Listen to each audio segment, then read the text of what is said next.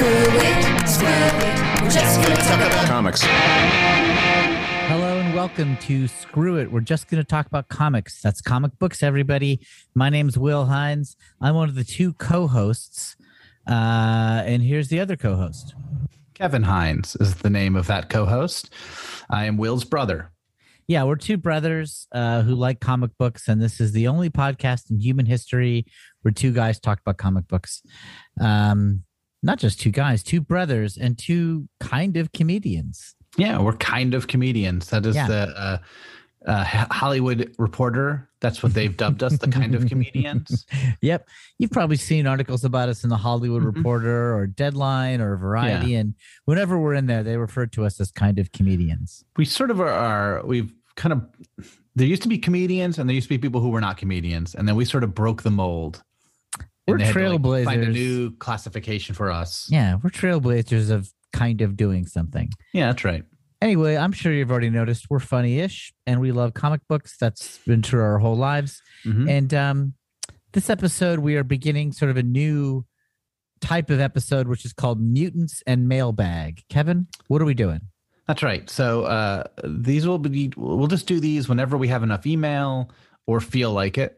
And these will be us covering Chris Claremont's X-Men run, a run of comics that is probably other than the original Marvel comics, the most important run in Marvel history that we have read very little of. Yeah, that's right. As our super fan, Chris Gethard, has pointed out, it is a huge insult that we have paid so much attention to Spider-Man and the Fantastic Four and other comics and just casually mention, oh yeah, we've never read a lot of X-Men. It is insane. Like it's insane. It's like, I love mob movies. Never seen The Godfather, but I just think they're great.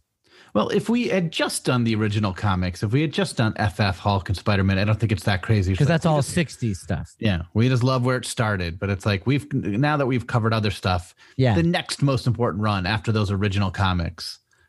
If we didn't jump to like Kirby's Thor instead, like if we're going to go modern, the next most obvious choice is Claremont's X-Men run. So what we're talking about, and even casual X-Men fans will know this, but like X-Men started in the 60s, Stan Lee and Jack Kirby, and had, I guess, a sort of successful run, but at some point fell off in popularity. Not that successful. I think it was one of the least successful. It's like it and Daredevil sort of never found its footing. So like at some point they stopped even making new issues of X-Men, and they were publishing the title, only reprinting from the first batch or whatever. And then starting with issue 94 or right before issue 94, they released what was called Giant Size X-Men #1, and they relaunched the title with new characters created by Len Wein and Dave Cockrum. Right. Some characters had pre-existed. Most of them were new.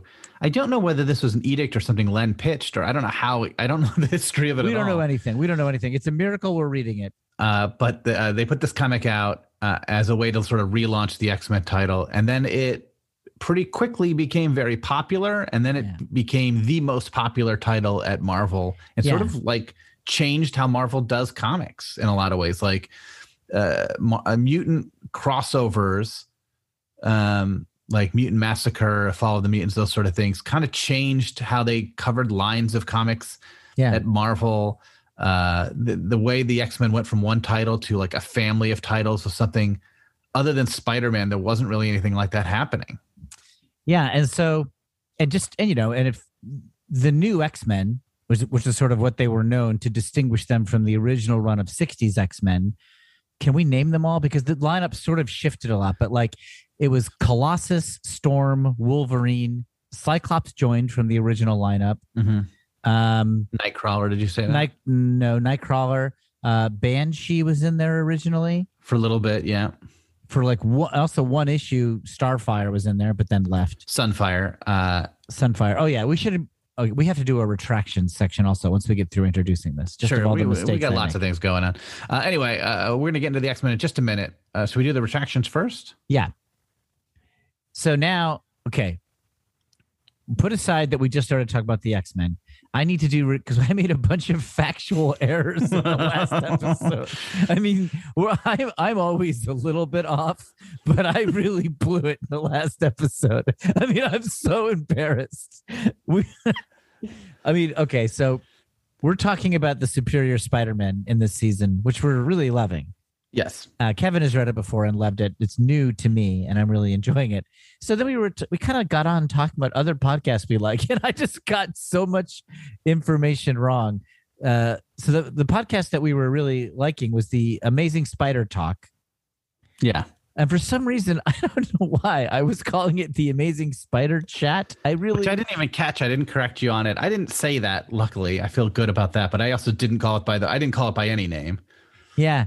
So like we were raving about it. We still rave about it. It's a great podcast, very popular. They certainly do not need or require our endorsement, but if we're going to endorse them, we just want to get it correct. And so we called it by the wrong name. That's, to me, so hilarious. Hopefully, if you Googled Amazing Spider Chat, you'd find Amazing Spider Talk. I actually tested that, and you do. Good. But still, I'm a dummy.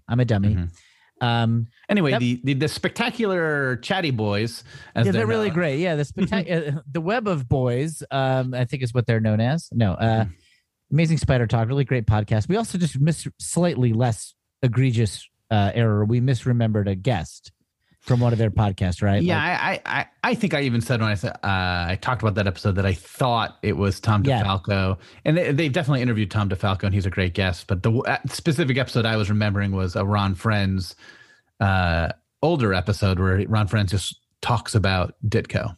Yeah, and so I don't know. And, we've made mistakes before. The most famous mistake on this podcast that I've made was saying that Steve Ditko designed the red Daredevil costume. Yes, that also completely wrong. Yeah. That was done by Wally Wood. Yeah. I'm sure there's been a million other mistakes that we've said. Sure. But every now and then I make a mistake so egregious that I feel compelled to admit it on the next episode, and that's one of them. Do we get anything? They're really wrong? nice. Dan was very nice. I said like, hey, we talk about you in our podcast, and then he posted after it launched. He's like, well, you called us by the wrong name, and I was like, oh, all right. That he is was very bad. nice about it. So anyway, that's our correction. I think that might have been it for the major retractions. I think that was it. Just that one real mistake. Okay. This will be a recurring segment where I have to retract something I said in the previous issue. Kevin only knows the stuff I don't. And sometimes we blow it. Anyway, let's go back to talking about the X dudes. So anyway, we're not going to go page by page when we talk about the X-Men. We're just going to sort of talk about in general. And we've read Giant Size X-Men and then the first 4 issues of the run, which is 94, 95, 96, 97. Yeah. And Giant Size is written by Len Wein and drawn by Dave Cockrum. And then the next 2 issues are plotted by Len Wein, but are written by Chris Claremont, which I guess means he like scripted it and sort of like fleshed it out or whatever. Yeah. And then the final 2 issues we read are just straight up written by Chris Claremont. So he's running the show very early. Yeah. And Cockrum is there for all 5 of these issues. So he's also probably a huge, definitely a huge impact on the book. Yeah. Probably also the plots. I don't know how Marvel style Len works. I don't think Claremont works Marvel style, but I don't know. I don't know anything. We don't know anything, but this is our first time reading these very seminal Marvel issues, and it started in 1975. I've read Giant Size before. That's the only one I've read of these 5 issues. Yeah, I think I hadn't. Maybe I did, but I don't remember. The launching pad of this team for sure has been reprinted enough that I've read it. And very recently, Marvel reprinted it with like different artists. Each artist did like a page, which is like a very fun thing to do. So I read that, and I read the original version at some point. So that story in and of itself was not new to me, but I have not read any of the issues that followed it for a while. I don't think I've read, and I maybe haven't read another Cockrum issue of X-Men. And did we get the name of the X-Men podcast wrong that we were referring to? We got that one right, I think. I think we called it Explaining the X-Men. I think it's like Jay and Miles Explain the X-Men or something. So that's a great one that they really do know their stuff, and they know all the stuff that we don't, and we're not saying. But we were very close on their name. We're like 90%. I'm not going to bother retracting it because we were like 90%. I think we nailed Unpacking the Power Pack. We got that name right. Perfect. There you go. So what was your takeaway from these 5 issues, Will? I mean, I love it. What if you were like, it's bad? Yeah, I mean, sometimes things start off slow and they get good later, and that's.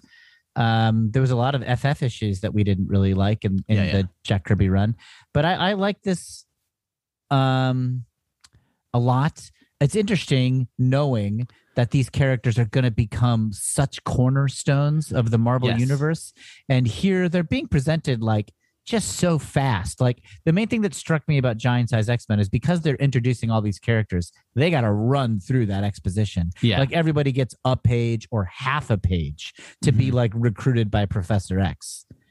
And they just run through it so quickly. Wolverine and Banshee and maybe Sunfire already existed. So they get a little less. Nightcrawler gets like a 2-page spread. Storm gets a little bit like 2 pages. Colossus, I think basically gets like a page.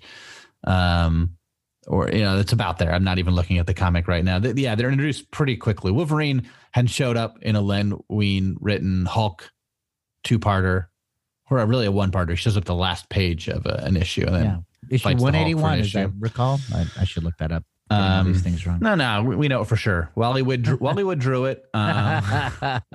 Ditko created all the characters in it. So I was struck by how fast they were introduced, but it was still pretty good. Like it definitely reminded me of the 60s Marvel, like, let's get to the fun, let's get to the fighting. Let's get to them using their powers. It wasn't a ton of melodrama. It's like we got a lot of parts to introduce. Let's show you what they look like, basically. There's a lot of superhero trappings that they sort of just breeze by. Like they have these costumes and code names that they're sort of forced to use. It's like, why? Like, why does Proudstar have to use the name Proudstar if he doesn't want to? Professor X said so. Okay. They've all been recruited to help these other X-Men. They seem to hate each other, but they all agree to do it. Like Sunfire initially says, no, I won't help. And then catches up with the team and goes, okay, I will help. Yeah. With no explanation. Wolverine did debut in Hulk 181. I got that right. Mm-hmm. It's like, and that's very reminiscent of the old Stan Lee stories where just like the exposition is absolutely reduced to the smallest amount possible.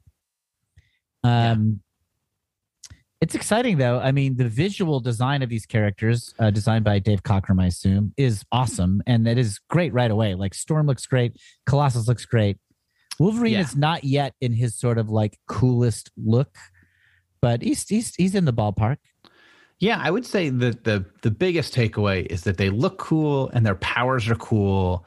And there were a variety of powers. Sometimes you put new teams together and it feels like, you got like 3 just kind of brawly types. Yeah. And the powers are such a nice variety.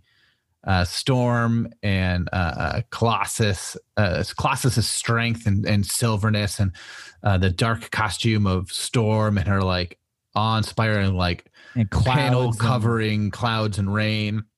And you have like Wolverine in his bright yellow costume that really pops, and Nightcrawler in his red shirt. And he's teleporting around. Like all their powers are very different. Yeah.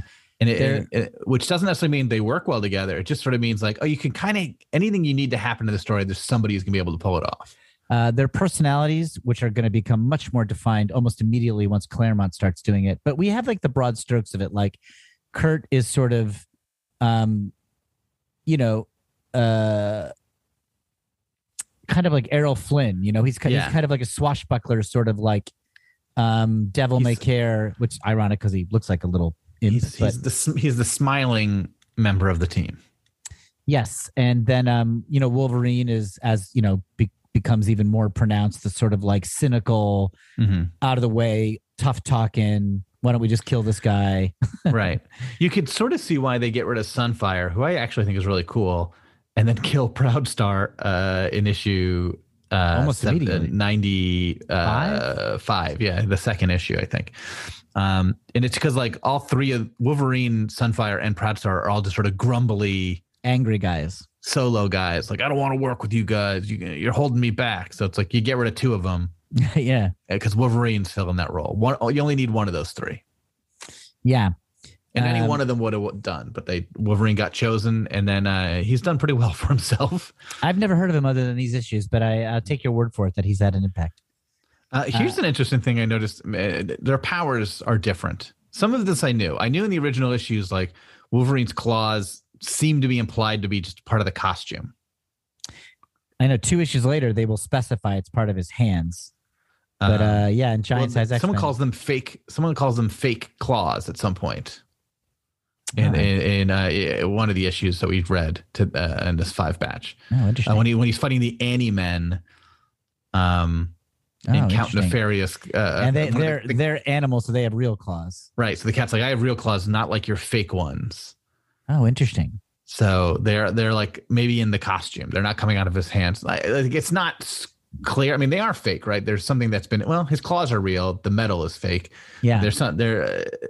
That's sort of been retconned away. Also in the first issue, Nightcrawler does not teleport in his first scene when he's being chased.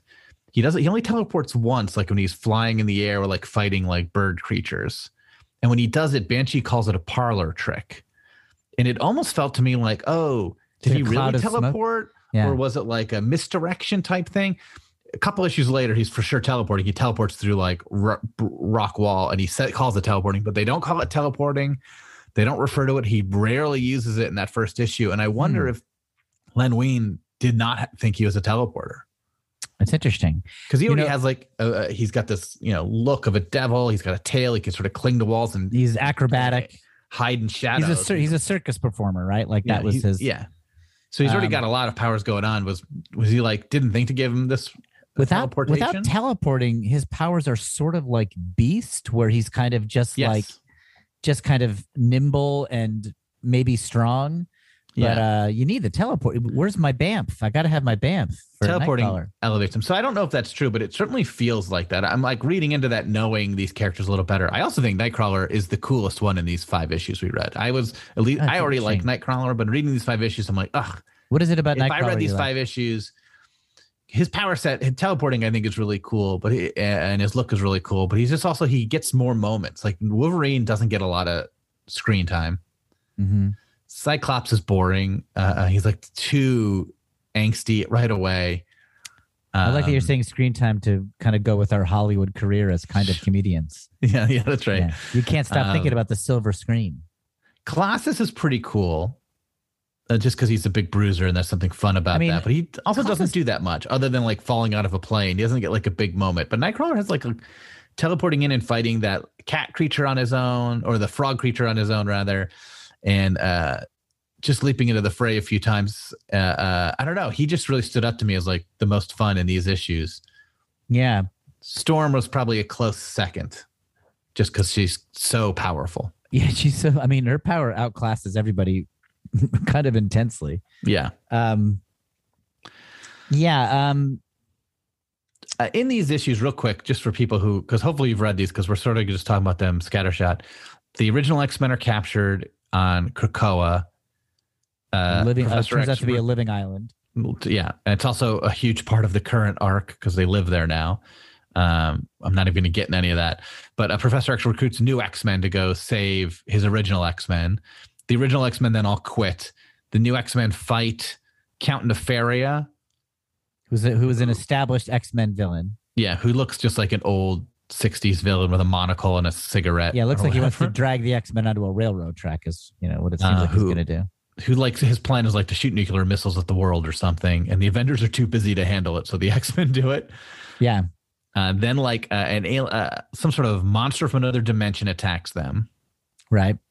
And then in the last one we read Eric the Red, another old X-Men character I've never heard of, possesses Havoc and Polaris, former X-Men, to come and also Hawkeye's brother, Havoc, to come and attack the team. Cyclops' brother. Cyclops, yeah. What did I say? Hawkeye, yeah. Well, another leader of an assembled Marvel team. Yes, Cyclops' brother. So those are the 5 issues we covered, and Proudstar dies in the second issue right away. The Native American character is killed. What do you see glimmers of that? What is established here? Like, what is working already? So the look of the characters is great. I think mostly the look and the fun power set is all that I find that's been like, okay, this stuff is going to resonate, because I feel like the adventures they go on, they're pretty standard fare comic book stuff. Yeah, they're not great. Like they're fighting like Count Nefaria feels like an old Avengers villain. Yeah, in like a bad way, like an outdated one. And then like even though I know the X-Men have a lot of outer space adventures with like Starjammers and stuff like that I haven't really read, the space and other dimensionally monsters also feel like a little outside their realm. That feels like an FF type of battle. Yeah. So they don't necessarily, it just sort of feels like, we'll just do whatever we want. We'll throw whatever at these guys. Let's see what sticks. And so far for me, nothing sticks. Because the stuff that sticks the best, like, is fighting the government and fighting Sentinels and fighting other mutants, obviously. Yeah. And Magneto, even, like, he becomes so much more grounded in the stories that I'm aware of. Like, that character has more meat to him than just like, I'm going to take over the world. Yeah. Like the main emotional thrust of the X-Men is that they're persecuted. They're mutants, right, and they're feared and they're hated, and they have to like wrestle with that and protect and defend people who often fear them, and deal.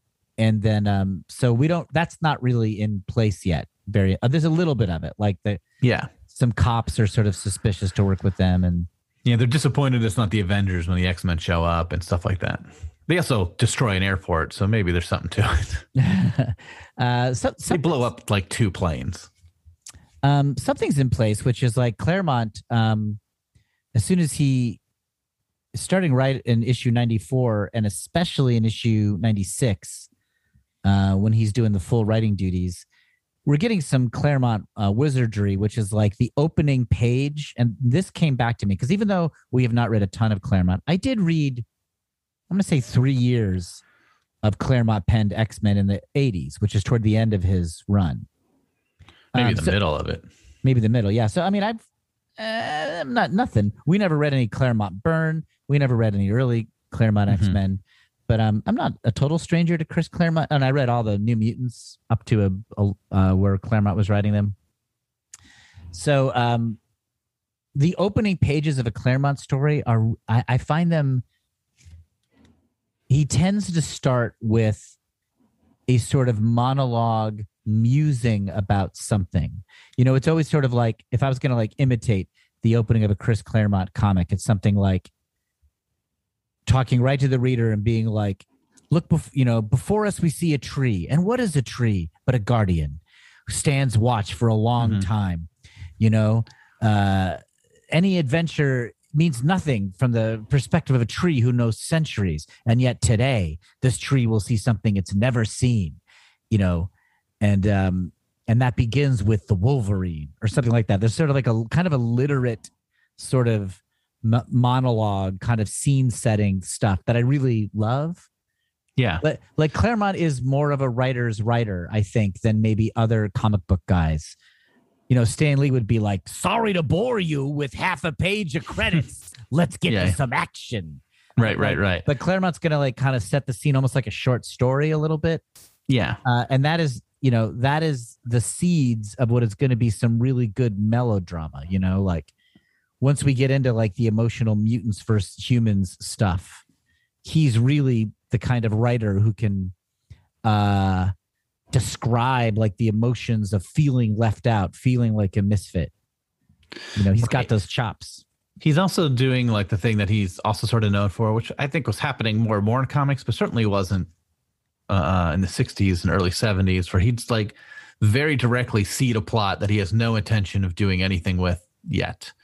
Like we see like a guy in a military base, a maniacally evil Stephen Lang character that I've never heard of, who wants to destroy the X-Men and then like kills a general that's going to stop him. Yeah. And it's, they give it like 3 pages of a comic. And then that's it for this issue. Yeah. It does not pay off. And then like one issue ends very cool. The last issue we read ends with the X-Men being watched by that guy through a monitor. Yeah. And then somebody else watching that guy through a monitor. Yeah. It was like really sort of confusing and intriguing. Yeah. So somebody is monitoring the guy who's monitoring the X-Men. Yeah. I do feel like a thing about X-Men comics in the 80s, and like you say, this becomes sort of standard, is you're jumping between like 4 ongoing stories at all time. Yeah. And so one is wrapping up, but the other 3 are still going on. And so you never get you rarely get a sense of like closure. It's more just like a constant stream of tension. It's certainly not a thing that happens much in comics anymore. It didn't happen in the 60s, and it doesn't happen now, because now they write very much for like the trade a lot of times still. It's like, we want you to be able to pick up this collection. We don't want to do a ton of stuff that like pulls you, feels like it's unresolved. I mean, it does happen. It just happens a lot less. It's a lot more subdued. And then also like, this is also back when like, if someone takes over your comic, they're picking up all your plot threads and they're going to continue them. And nowadays it's like, let's wipe the slate clean and start over. Yeah. And I feel like Kirby and Kirby and the FF would do a lot of like, maybe not jumping between 4 threads, but the story would end in the middle of the issue. Sure. It would end and then immediately pull them into the next adventure before you even got out of that one. Yeah. But there wasn't like, you didn't see like Galactus starting to come while they were dealing with the Inhumans. And then 2 issues later, Galactus arrives. It's like they get home from the Inhumans in the middle of the issue and Galactus is there. Right. Okay. Yeah. I guess is what I mean. So like this Stephen Lang thing, which has no bearing on the plot at all, as far as I can tell. Yes. Another little seeds example of that. Seeds of something to come are, I really love not just me, I think the appeal of the X-Men is the team aspect. Like they fight amongst themselves, but when there's a common enemy, they defend each other to the death. So like Wolverine will like criticize Cyclops, but then if somebody threatens Cyclops, Wolverine will like murder that person. Yeah. Like he Cyclops punches Wolverine in this 5 issues at some point. Yeah. So like the switch between them fighting amongst themselves, but then having a united front against the enemy is somehow very satisfying to me.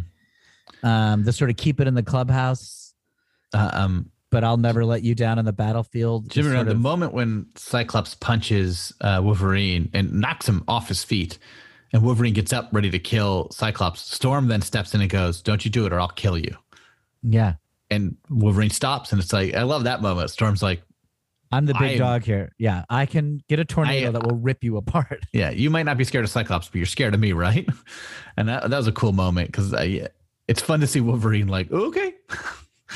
Here's something we're not even qualified to talk about, but like the X-Men at this point in comics history must be the most diverse super team in a mainstream setting. Like Aurora is from Africa.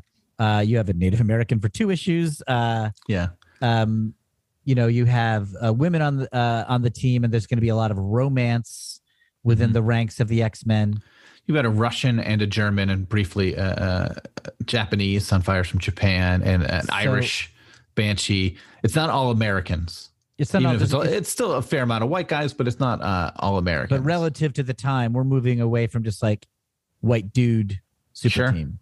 But also, like most Avengers teams up to this point were just all white American guys for the most part, other than like Quicksilver and Scarlet Witch. Like I feel like almost everybody came from the U.S.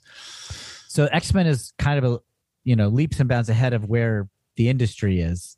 I didn't realize Jean Grey wasn't on the team the whole time. Right, she quits and then comes back, right? I assume she comes back because of the Phoenix storyline, but she quits when all the other original X-Men. I got to say, like, I'm loving this so much. I'm like already reading way ahead, and of course, I'm completely confused. But she very soon comes back. So she didn't come back in the 5 issues we read. She leaves in '94 with all the other original X-Men except for Scott. Yeah, and then like she has a cameo in the one where they all go to the airport. Sort of. Not really commented on. Like she's just there to see Professor X off on a vacation he's taken to a week after recruiting a whole new team. Yeah. It's like, time for me to take a vacation. I was like, I don't know. You just moved all these people into your mansion. Take a vacation when you were in reprints, dude. I mean, yeah, you had plenty of time for a vacation. Jean Grey is back in the mix pretty soon. But they're pretty diverse, and I wonder what a black comic book fan would think about how you got Black Panther and now you have Storm. And then there's Luke Cage, right? And Falcon's probably out there by this point. So I just wonder how many black characters there are in Marvel Comics, and 2 of them are African, right? Like Black Panther and Storm, which kind of lets you have representation without dealing with racism unless you want to. Like in Wakanda, there is not racism, right? Sure, yeah. And Storm is a goddess and a queen of her her native country. So like she is respected and regarded, and she's strong and confident, and you can sort of sidestep American racial issues that would come into play for it's and the Claremont did write Heroes for Hire, Luke Cage and Iron Fist for a while, so which I've not read either. So he dealt with like a Harlem superhero. Right. That's what's interesting about Luke Cage is like he's in the shit, like in terms of social issues. And Falcon too. Falcon is also a New York guy, and originally didn't have wings. He was just a guy called Falcon who didn't fly. Just always mind-boggling. Yeah, it's like, why don't we give you some wings? But although it's weird to give somebody a nickname and then create a scientific marvel to make that nickname true. And then they're like, it works well for them, right? It's like, what if he was bad at operating the wings? It's like, we already called you Falcon. Anyway, just sort of like, I think part of what makes the X-Men is exciting is they just seem younger and cooler immediately, and part of it is that they're more diverse. But yeah, I hear what you're saying about like Storm being from Africa, and what does that mean? It's not even meant as a criticism. I'm just sort of like almost admiring it. I'm like, I guess that like lets you increase the representation without dealing with a difficult social storyline, at least until you want to.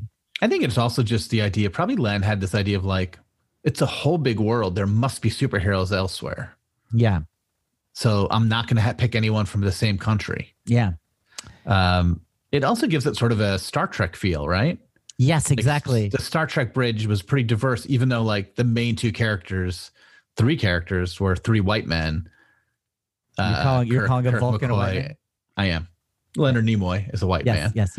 But everyone around them like kind of was like you had a Russian multicultural bridge. Yeah. So it gave the illusion of like, oh, this whole crew is pretty diverse. I mean, Navigator Uhuru, her name means freedom, right? That's an African word for freedom. I believe you. She wasn't a navigator though, right? She was communications. My bad. Oh yeah. Sulu and Chekhov was the helm. Sulu was navigator. Like those. Yeah, and Scotty, outrageous Scottish accent in the. I think you should have leaned into it more. I meant it as a compliment. Don't worry. So anyway, so X-Men are exciting for that reason, and I mean, Storm is such a compelling character at this point, just because her power set is immense, and she throws down a couple times where she just like commands the sky. Yeah, she's like they're fighting in like the tunnels of Count Nefaria's mountain, and she floods it. Yeah, and it's like, whew. That is some biblical stuff right there. Yeah, pretty. It's almost just like, get out of the way, everyone else. Just send Storm in. Send Nightcrawler in to open the door, and then everybody else can just move. Our job is to get Storm in there, and then wipe the floor with these guys. Yes, but you're right. Like her ability to defend, her decision to defend Cyclops is kind of exciting, and like also when she's asked to stay, she's not sure yet. She's like, I haven't seen enough. She doesn't immediately just pledge her allegiance to the new X-Men. She's like, I'm going to wait and see. You've promised a lot. I haven't seen it yet, but all right, I'll give you a chance. I mean, she was a goddess where she came from. She probably shouldn't stay. Seems like she had a better deal going on in Africa, but I don't know. We don't know. We get some hints of it in these 5 issues. There is a flashback to her as a kid, which I know from current comics. Like she used to be a pickpocket. Yeah. So she has like a criminal background in the markets of some area. So like there's hints of that sort of stuff, which will be interesting to see that kind of get fleshed out. But any final thoughts before we move on to mail, Will? Just so excited. I'm glad we're doing it. We're only giving half an episode every now and then to one of the most seminal runs. I'm glad we're doing at least that because I'm excited. Yeah. So we've read through issue 97. So next time we'll do the next 5. So whatever that is, 98 to 102 something, 102. I guess there's always a chance that if it's like a big 2-parter, we'll just cover both or something. We'll figure it out when we get there. Since I don't know what these issues are, it's hard for me to be like, here's what we're going to cover. Anybody who listens to this podcast knows not to count on anything. Yeah. But yeah, that's our mutant section. So let's take a break and we'll do mailbag. Yeah.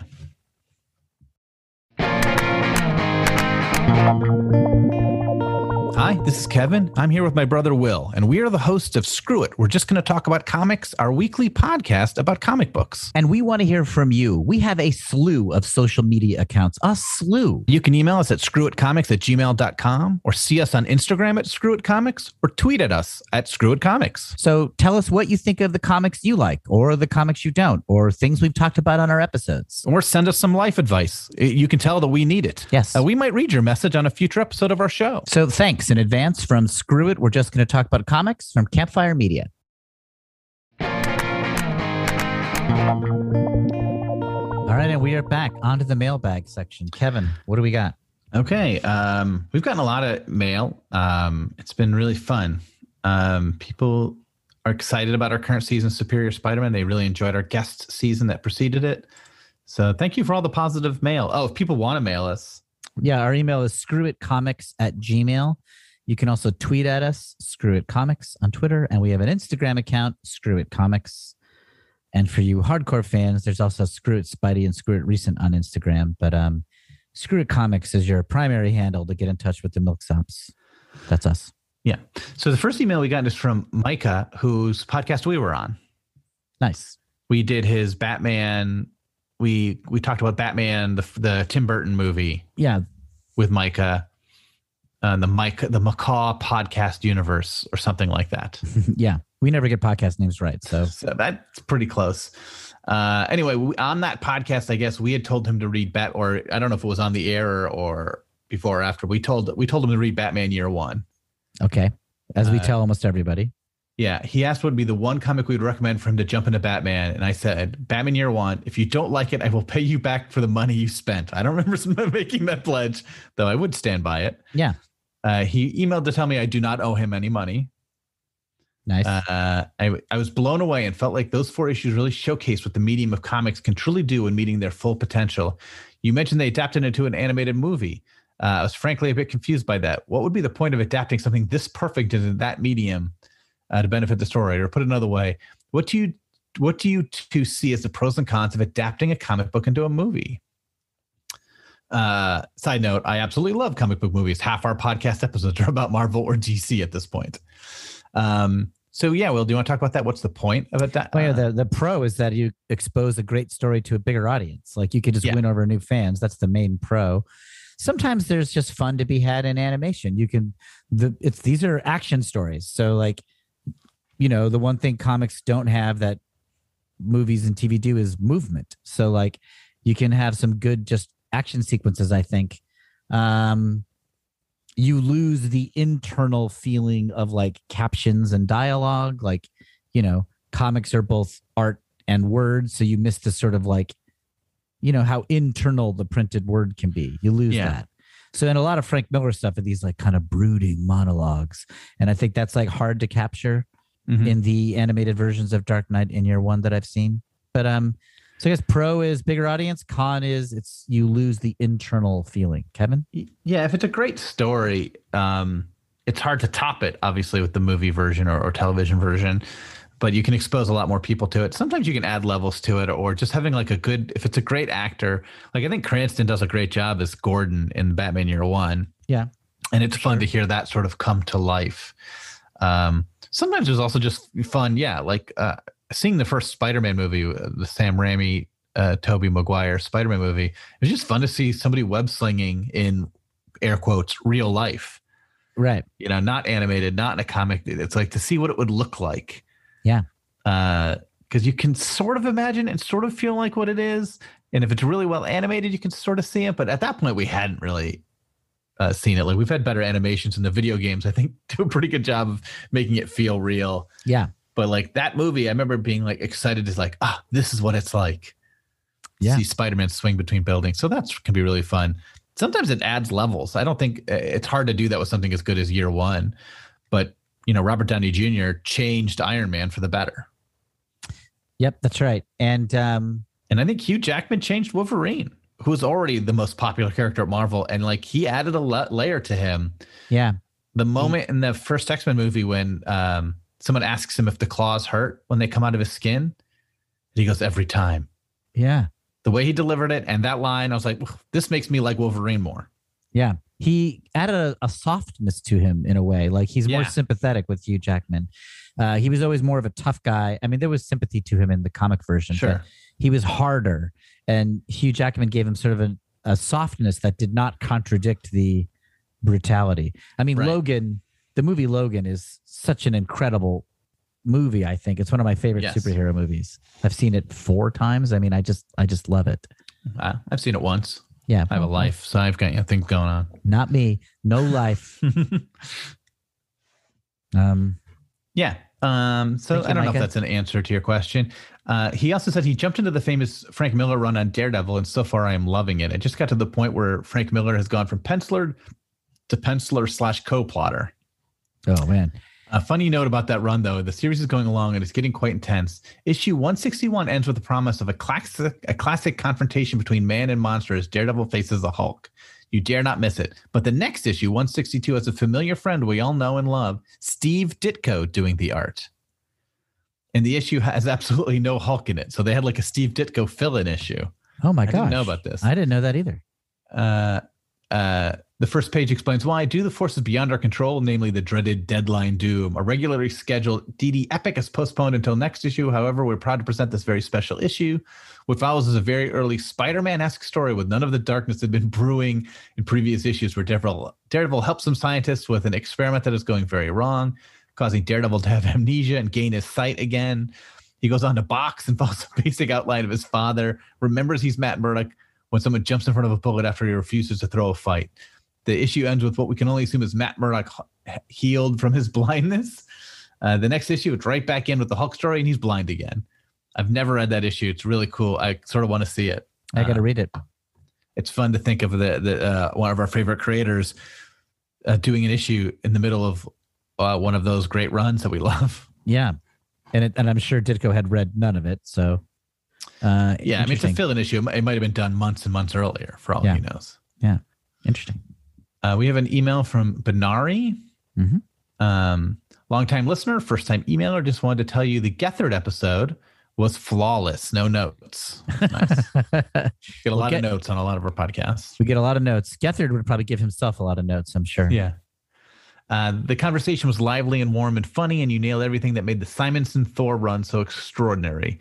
Your collective love of the Frog issues was positively infectious, and you didn't skip past Scourge holding the bridge either. Yeah, we went back and covered a part of an issue not in what we were supposed to be covering. I've been on Gethard's Twitch show, Planet Scum Live, and he's committed to memorizing that page, and every now and then he'll test himself to see how he's got it. It's very pretty fun. funny. He's got it like over 90%, which is impressive. I mean, he's done TV shows. It shouldn't be hard for him to memorize lines if he really just I'll put tell his him you mind said to that. it. I'll tell him you said that. I'll say, Right, he's an Kevin's actor, like- talking trash. So what's so hard about this? I think he should have. I think he should have. He could have gotten it between one show. I'll let him know that you said that. right. I believe in him. That page of poetry memorializing the executioner's epic death is one of the single greatest comic pages of all times. Yeah, it's pretty They awesome. sing no songs in hell still gives me chills. I'm almost certain that the way he ends it with, and that answer is enough, is Simonson's clever Shakespearean way of saying "nuff said." Well, that's kind of true. Yeah, I It's hadn't kinda thought true. about that. That's funny. Yeah, I don't know if that's To look deliberate, at. but that's fun to think about.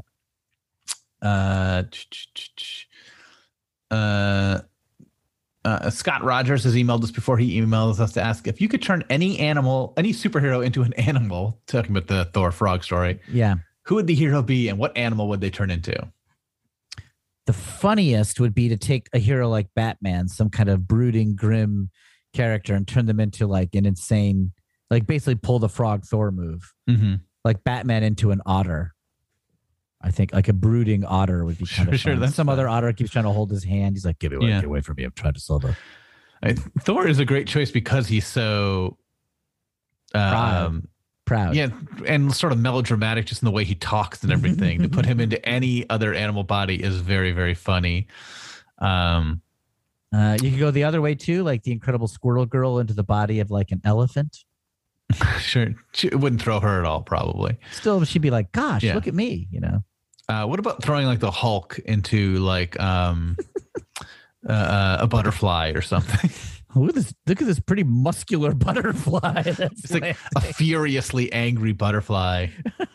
Butterfly, strongest one there is. That butterfly's lifting a barbell. It's weird. And like at first unable to do it, but just keeps getting madder and stronger in its butterfly body or something like that. That might be fun. Yeah. Justin Bridge emails us. He emails us a lot. We had mentioned, I don't remember what episode this is. We were talking about, I think with Gethard as well, the official handbook of the Marvel Universe. Yeah, a couple people have brought that up, something actually. with like cards with like punch holes in it. Yeah. And I was like, I think that's different from the Marvel Encyclopedia. So Justin knows all about it. He tells us the whole punch file cards with the Marvel hero information was part of the official handbook of the Marvel Universe and are called the official handbook of the Marvel Universe Master Edition, Marvel's third go at it. So it was like the third edition of these. Okay. You could get a corresponding binder. The one side had information data about the Marvel characters, first appearance, height, history, powers, and the other side had the character's name and 3 images of the character called a turnaround. The character from straight on, from profile, and from the back. It felt almost like an artist reference than the previous official handbook, which only had a classic picture of the character and at least one picture of the character in action. So yeah.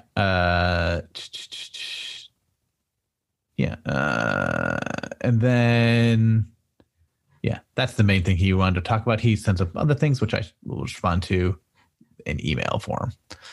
Thank you, Justin. We've got one from, just pulling my timer back up. Great. We have one from Joshua Reitler. I just finished your interview with Jordan White. We had Jordan White on to talk about the Sinister Six, the return of the Sinister Six. Yes. Eric Larson drew. Jordan White, Marvel editor of the X books. That's right. It reminded me about how I got back into comics too. Like he and his wife got each other back into comics. My wife was a big part of getting me back into it all. But also, so has your podcast. Ooh.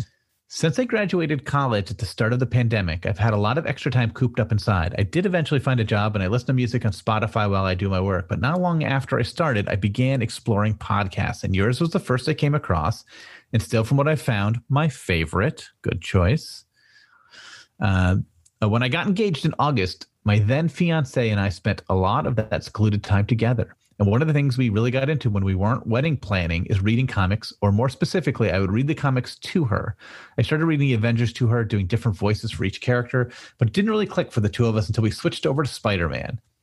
I showed her one of the first episodes of your podcast with the Chameleon, who I'm a fan of, pockets and all, and eventually read her a comic from my own Essentials collection, Amazing Spider-Man 24, to the main villain being in the most recent movie, so it must be a Mysterio issue.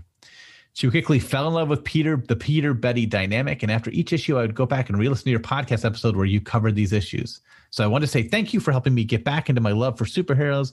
You even inspired me to head up a comic shop you mentioned, Cave Comics, because I also happen to live in Connecticut, an hour away from Cave Comics, but he took the drive, it sounds like. I looked around for some of the Thor run you and your guests recently covered, but alas, and rightfully so, it had already been purchased.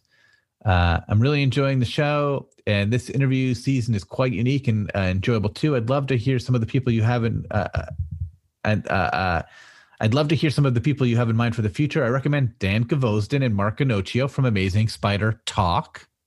Got it. Spider Chat.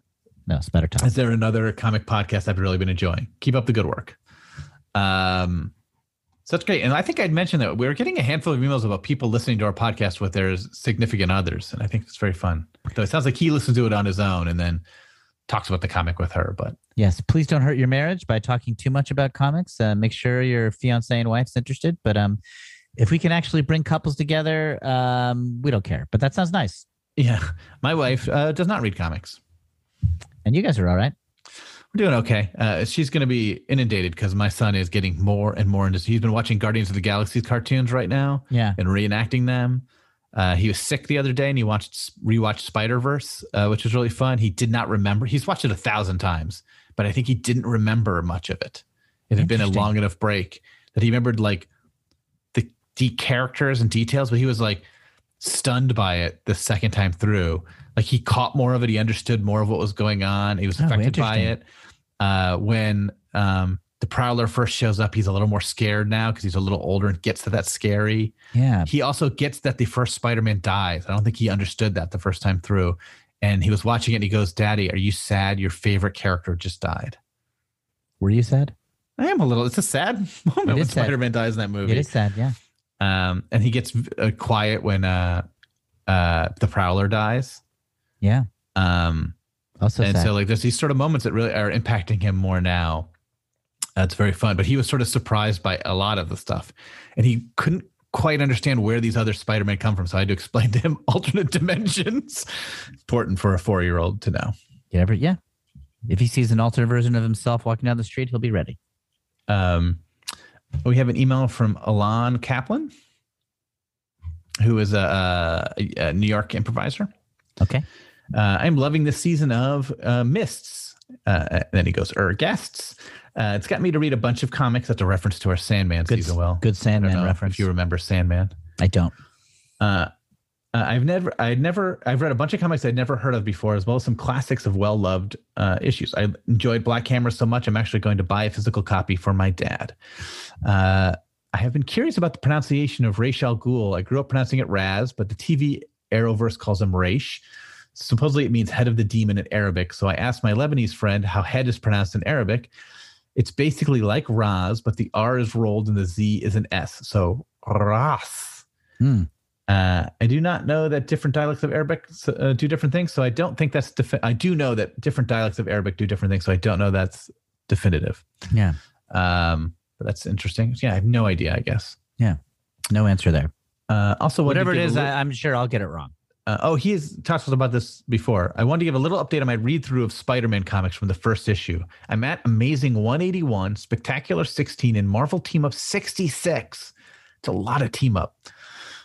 Harry's therapist has just been revealed to be the latest Green Goblin, and Flash has learned the secret behind his crush from Vietnam's marriage to a villain. Like you guys said, Spectacular Spider-Man is not really great right now, but the biggest surprise has come from Marvel Team Up. The kind of schlocky formulaic series is clearly aimed at trying to get Spider-Man readers to try other lesser-known books, but at this point has gotten new life from the current team, Claremont and Byrne. Oh, nice. They did that little run on Team Up. I know you guys have been talking about Claremont a lot, but seriously, this guy's no joke. I love he and us are sort of like, hey, this guy that is great. Yeah. He's good. Yeah, I know. It sounds so dumb when you praise like a well-known thing. Yeah. So, hey, you know that I rewatched Midnight Run because of Charles Grodin's passing. R.I.P. De Niro's really good in that movie. Is the thought that went through my mind. I know. I watched Silver Linings Playbook whenever that came out. I remember like in the middle of it being, De Niro's good. It's like, yeah, De Niro's good. Like that is known. Midnight Run is fun because it's a comedy and it's a good fit for De Niro. I think some of his later comedies are a little too silly and goofy, but this is like the perfect fit for him. Anyway, it's what a fun movie.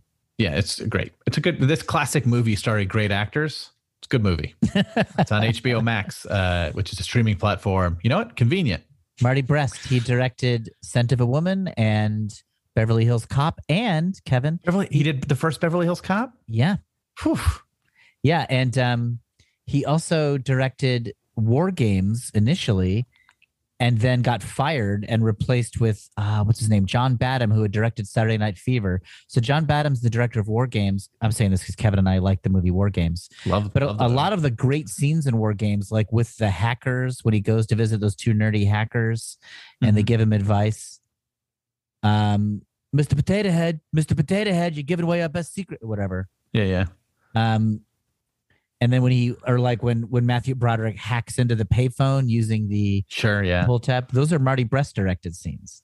Like he kind of directed like cool scenes. I don't know why he was fired from that. I want to look into that. That's really interesting. Yeah, I love War Games. It's so fun. War Games is a total winner. I watched it recently. Holds up. Last time I watched it, which is a few years ago now, but like well into modern technology era, I had I loved it. Terrific opening to a movie. We should just let's talk about it sometime, but not now. It's also like the Ready Player One. Have you read that book? Yes. Which I don't think is a great book, but like it's a fun book though. It's a fun book for like you and me. Yeah, like there is a couple chapters of that book where he just reenacts War Games. Yes, it is a reference-heavy book, but somehow he does. It is what South Park calls the Remember Berries. Yeah. Our brother Brian refers to that South Park convention. Yeah, Ready Player One is basically just like Remember Berries. Yeah, but I guess I'm just saying, is like, if you don't love war games, Or are those chapters interesting at all? I don't know. How about this heavy Zork references? Sure, and Joust is a big plot point. Yeah, and the adventure on Atari.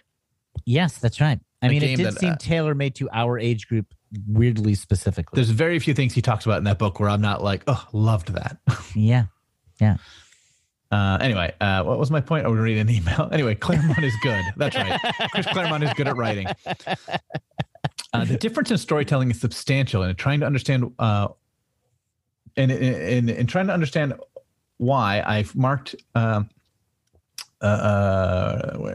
it in two ways. On a macro level, the stories are just good sci-fi adventure crime stories. Previously, plot points seemed kind of thrown together, and the endings of stories didn't always feel earned. In the current series, the mysteries are fulfilling, the sci-fi is well thought out, the adventures have stakes. On a micro level, the characters feel more real. Sure, there are still some pretty lame jokes in there, but everyone reacts in a way that feels authentic from every character's perspective in the way they express themselves. It's like the difference between beginner improvisers who are trying to act in a way they think a villain or hero would act, and more experienced improvisers who act a way a human being who happens to be a villain or a hero would act. Ooh, I like There's that even comparison. Let's talk about that real quick before I finish up his email. I think that's a great point. Like, good comics feel that way. And these X-Men comics we just covered, like, you can already start feeling that, like, you know, Colossus is this big metal dude, but like, I don't think of him like that. You think of him as this sort of nice. He's a nice teenager who like is kind of naive and like has a good heart, but has been through some hard times. So he's ready to throw down when needs be. There's like a moment where Nightcrawler comments on a girl's legs and Colossus won't do it. Yeah. It just feels like, those are two different types of people from the, what is this? Yeah. The 80s. Mid-70s. Mid-70s. Like, that's what would happen. Late 70s, maybe? Anyway, it doesn't matter. 75 is giant size X-Men. So. Oh, wow. I was just born. You were just born. You have been on the Earth as long as the new X-Men. Like, me and Nightcrawler and Colossus are like three of a kind. Anyway, it's like those moments feel very real to me. Like Colossus being like, no.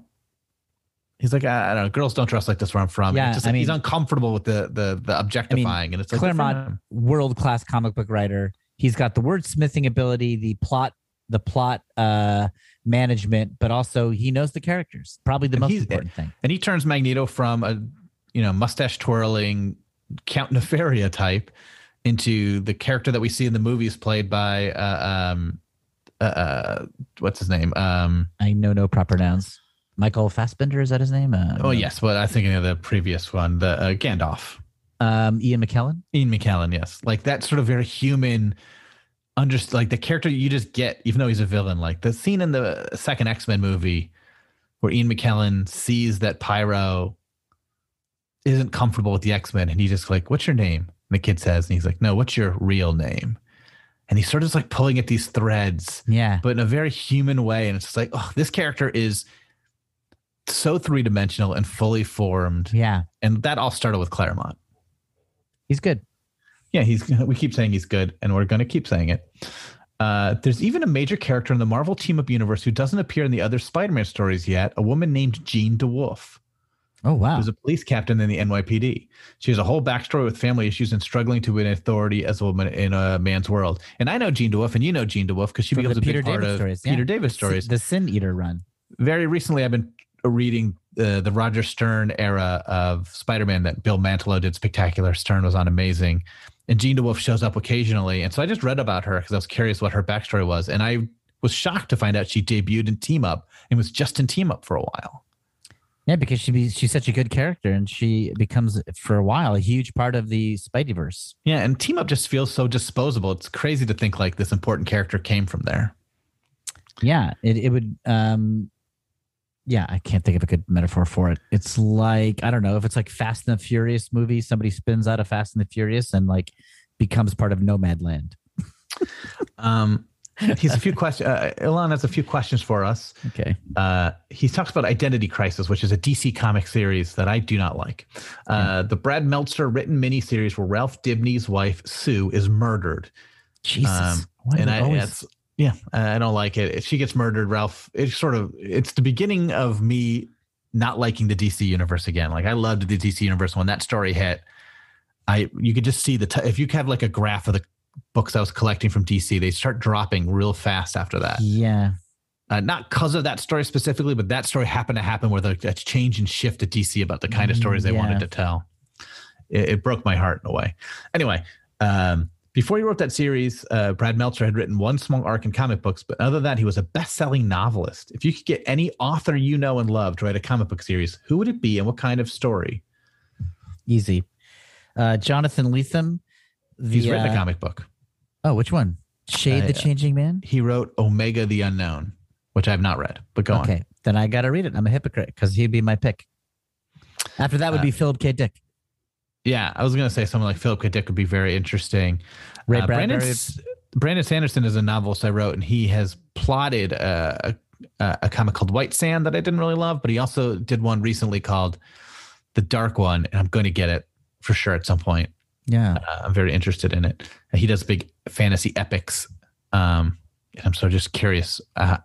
Watching him sort of learn this new art form is very fun and interesting. I bet Michael Crichton would have written a great comic. He seems like that's like his kind of jam, right? Like just sort of awesome ideas. Mm-hmm. Also, I think Douglas Adams. Oh, sure. Gosh, just his dialogue would be so good. And I bet he would have fun with the visual sides of things as well. Here's a really weird pick. Lydia Davis, who is a short story writer, and she's kind of famous for like really micro short stories, like a paragraph or like 2 paragraphs. And they're kind of absurdist and surreal. And, but her like, just like wordsmithing or whatever is like really intriguing. Like she's the kind of writer who could write 2 sentences and your head cocks because you can tell already that like something is off. I wonder what she would be like. Just sort of, I'm trying to think of somebody who's very impactful with not a lot of words. What they might do with like a 4-page comic or an 8-page comic. I'm not thinking of her for plot, but just for like kind of, I don't know, economy of words. That's sure, kind of an interesting one. I always tend to go for like guys who are dialogue guys, like which is why I jumped to Douglas Adams. Elmore Leonard. Elmore Leonard would also be a good one. Fletch was written by, who wrote Fletch? I'm looking it up real quick because it's stupid. I don't know. Who's the other F character he did that's in the Fletch universe? Flynn. Why can Gregory McDonald. Like his dialogue is so good to be fun. But I was just thinking, this is somebody who has written a comic. This is N.K. Jemisin. She wrote like what is it? I got this up. Her big book is The Fifth Season. Oh, we're getting not read. We're getting a lot of facts right now. This is not like us. I got a Wikipedia page open. She's doing a comic called Far Sector, which is a Green Lantern comic. It's like a 12-issue maxi series. It's great. Oh. I'm loving it. I have not read her books, and I should. But Far Sector is a really, really fun comic. So she had never written a comic before that, as far as I know, and she hit a home run. What are we at time-wise? Let's do one last one and wrap it up there. Oh, maybe let's just finish this. Does he have another question here? Let's just read the end of Elans and we'll end there. A lot of villains become so popular they get turned into heroes. That's true, right? Like Punisher sort of becomes a hero. Venom has become a hero. Yeah. It's sort of a drag, like, because I think good villains are so important. Magneto has a heroic side to him. He became a hero for a while. He ran the X-Men, right, for years. Yeah. That's the real era of the X-Men, not this Byrne Cockrum stuff. It doesn't go the other way very often, at least not for a long period of time. If you could turn a DC Marvel hero permanently into a villain, who would it be? Who would be the most fun, the most surprising, or the worst? Who would their nemesis be? We don't have to answer all that, but anyone jump out at you as someone who'd make a great villain? This does have, in the Spider-Man video game, the police chief becomes a villain. That is based on a character in the comic where that happens too. Watobni or whatever. Yeah. God, I forget what she becomes. She, in the course of the video games, she's getting more and more disgusted by the villains getting away with stuff, and she's starting to like break the rules to exact vengeance. Yeah, she becomes like a vigilante, right? Yeah. Still good in intention, but willing to commit crimes. The one that jumps to my mind, if you do it permanently, and they started to do this a little bit, but for an arc, but I think they sort of ended abruptly, is Tony Stark. Oh, interesting. Like, he sort of is like the Lex Luthor type, right? He's rich, corporate America. He's the 1%. Yeah. Unlimited resources. He'd be a terrifying villain. He's a genius. If he went evil, I think that'd be very interesting. And he'd be a very difficult villain for the heroes to truly deal with. Just in terms of emotional broken, like Batman is somebody who seems like he could easily tip into psychosis. The Joker agrees with you. Like he's just as emotionally damaged person. Also the 1%. We're really anti-capitalist here on this podcast, it seems, all of a sudden. I mean, I think those are the interesting ones to make villains where like they're tougher to write now, probably. Like Batman would become like a rich Rorschach is what I just wanted to say. Like, you often talk about like people talk about like Elon Musk and he's like, well, he's doing all this space stuff. Why doesn't he use his money to like feed people? Yeah. Like if he just took half his fortune and just put it into like helping the poor, that would do more good than anything else he could do. And like, you think about that with Iron Man or Batman too. It's like if they just stopped being superheroes and just spent all their money, that would probably do more. Right. It wouldn't be as thrilling a comic. Yeah, that's true. Who'd be the most terrifying hero Superman would be the most terrifying hero. Sure. Yeah. Like Injustice sort of does that a little bit. Or Miracle Man. A smaller scale one would be like Human Torch or something, or Storm. I mean, Storm would be a devastating villain. Oh my gosh. To touch on something we've just read, but Human Torch would be an interesting one. If he went totally evil, you'd have the heartbreak of the FF, like losing like their brother, brother-in-law and best friend to villainy. And like, he's so powerful. Yeah. He's so powerful. He'd be on his own, which would be interesting. Like and like he has so many connections and friendships. It'd be tough to ever truly hate this guy. You'd always want to bring him back. Well, who would be the most heartbreaking hero to see go evil? I mean, that might be up there. I mean, Spider-Man would be personally heartbreaking, right? Spider-Man would be the most for America. Like if Spider-Man became evil, I think that would damage America's psyche. He also listened to you on Sebastian's podcast, Will. Yeah. And you talked about Armando Diaz.